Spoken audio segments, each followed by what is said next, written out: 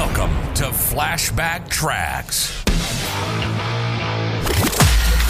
Travel back in time each Friday to an era of big hair, leg warmers, and Walkmans. Far out. Veg out with some clips from Downtime Broadcasting's promotional audio cassette magazine from the 80s and 90s, right here on the World Wide Web. Purchasing World Magazine is a magazine many of your clients regularly read.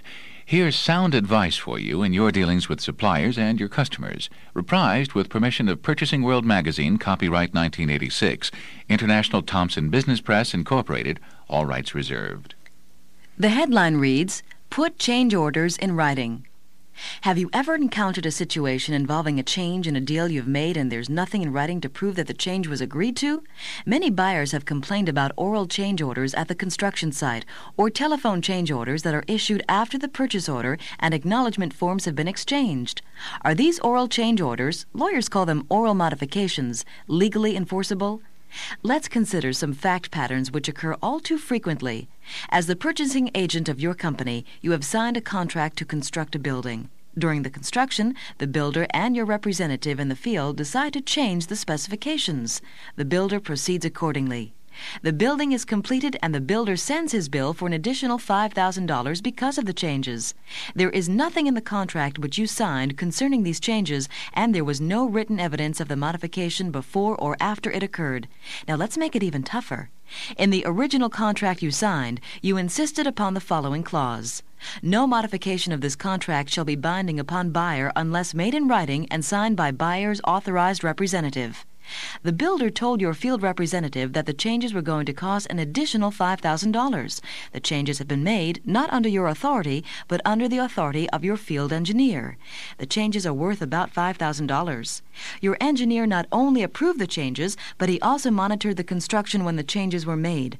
On the other hand, you do have the contract which says that no modifications shall be binding on the buyer unless they are evidenced by a writing signed by an authorized agent of the buyer.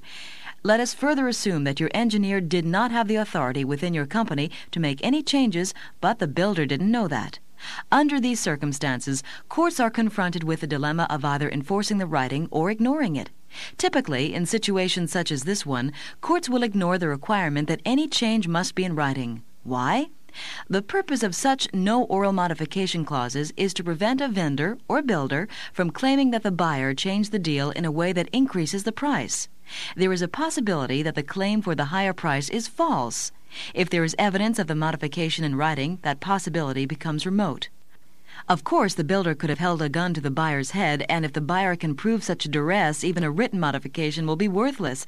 But for the most part, a written modification is sound evidence that the parties did agree to change the deal. But in our scenario, we have no written evidence of the additional $5,000 of work. While we have no writing to evidence the changed order, we do have evidence that the contract was changed. We have the original specs for a building which is built to different specs. That is, it has more in it than the original specs require.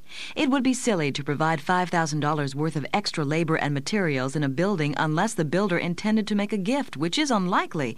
Therefore, we have hard evidence, though not in written form, that a modification was made, and we will permit the builder to recover. As to the authority of your engineer, if he appears to have the authority, he has it. Similar problems can occur in a sales of goods situation.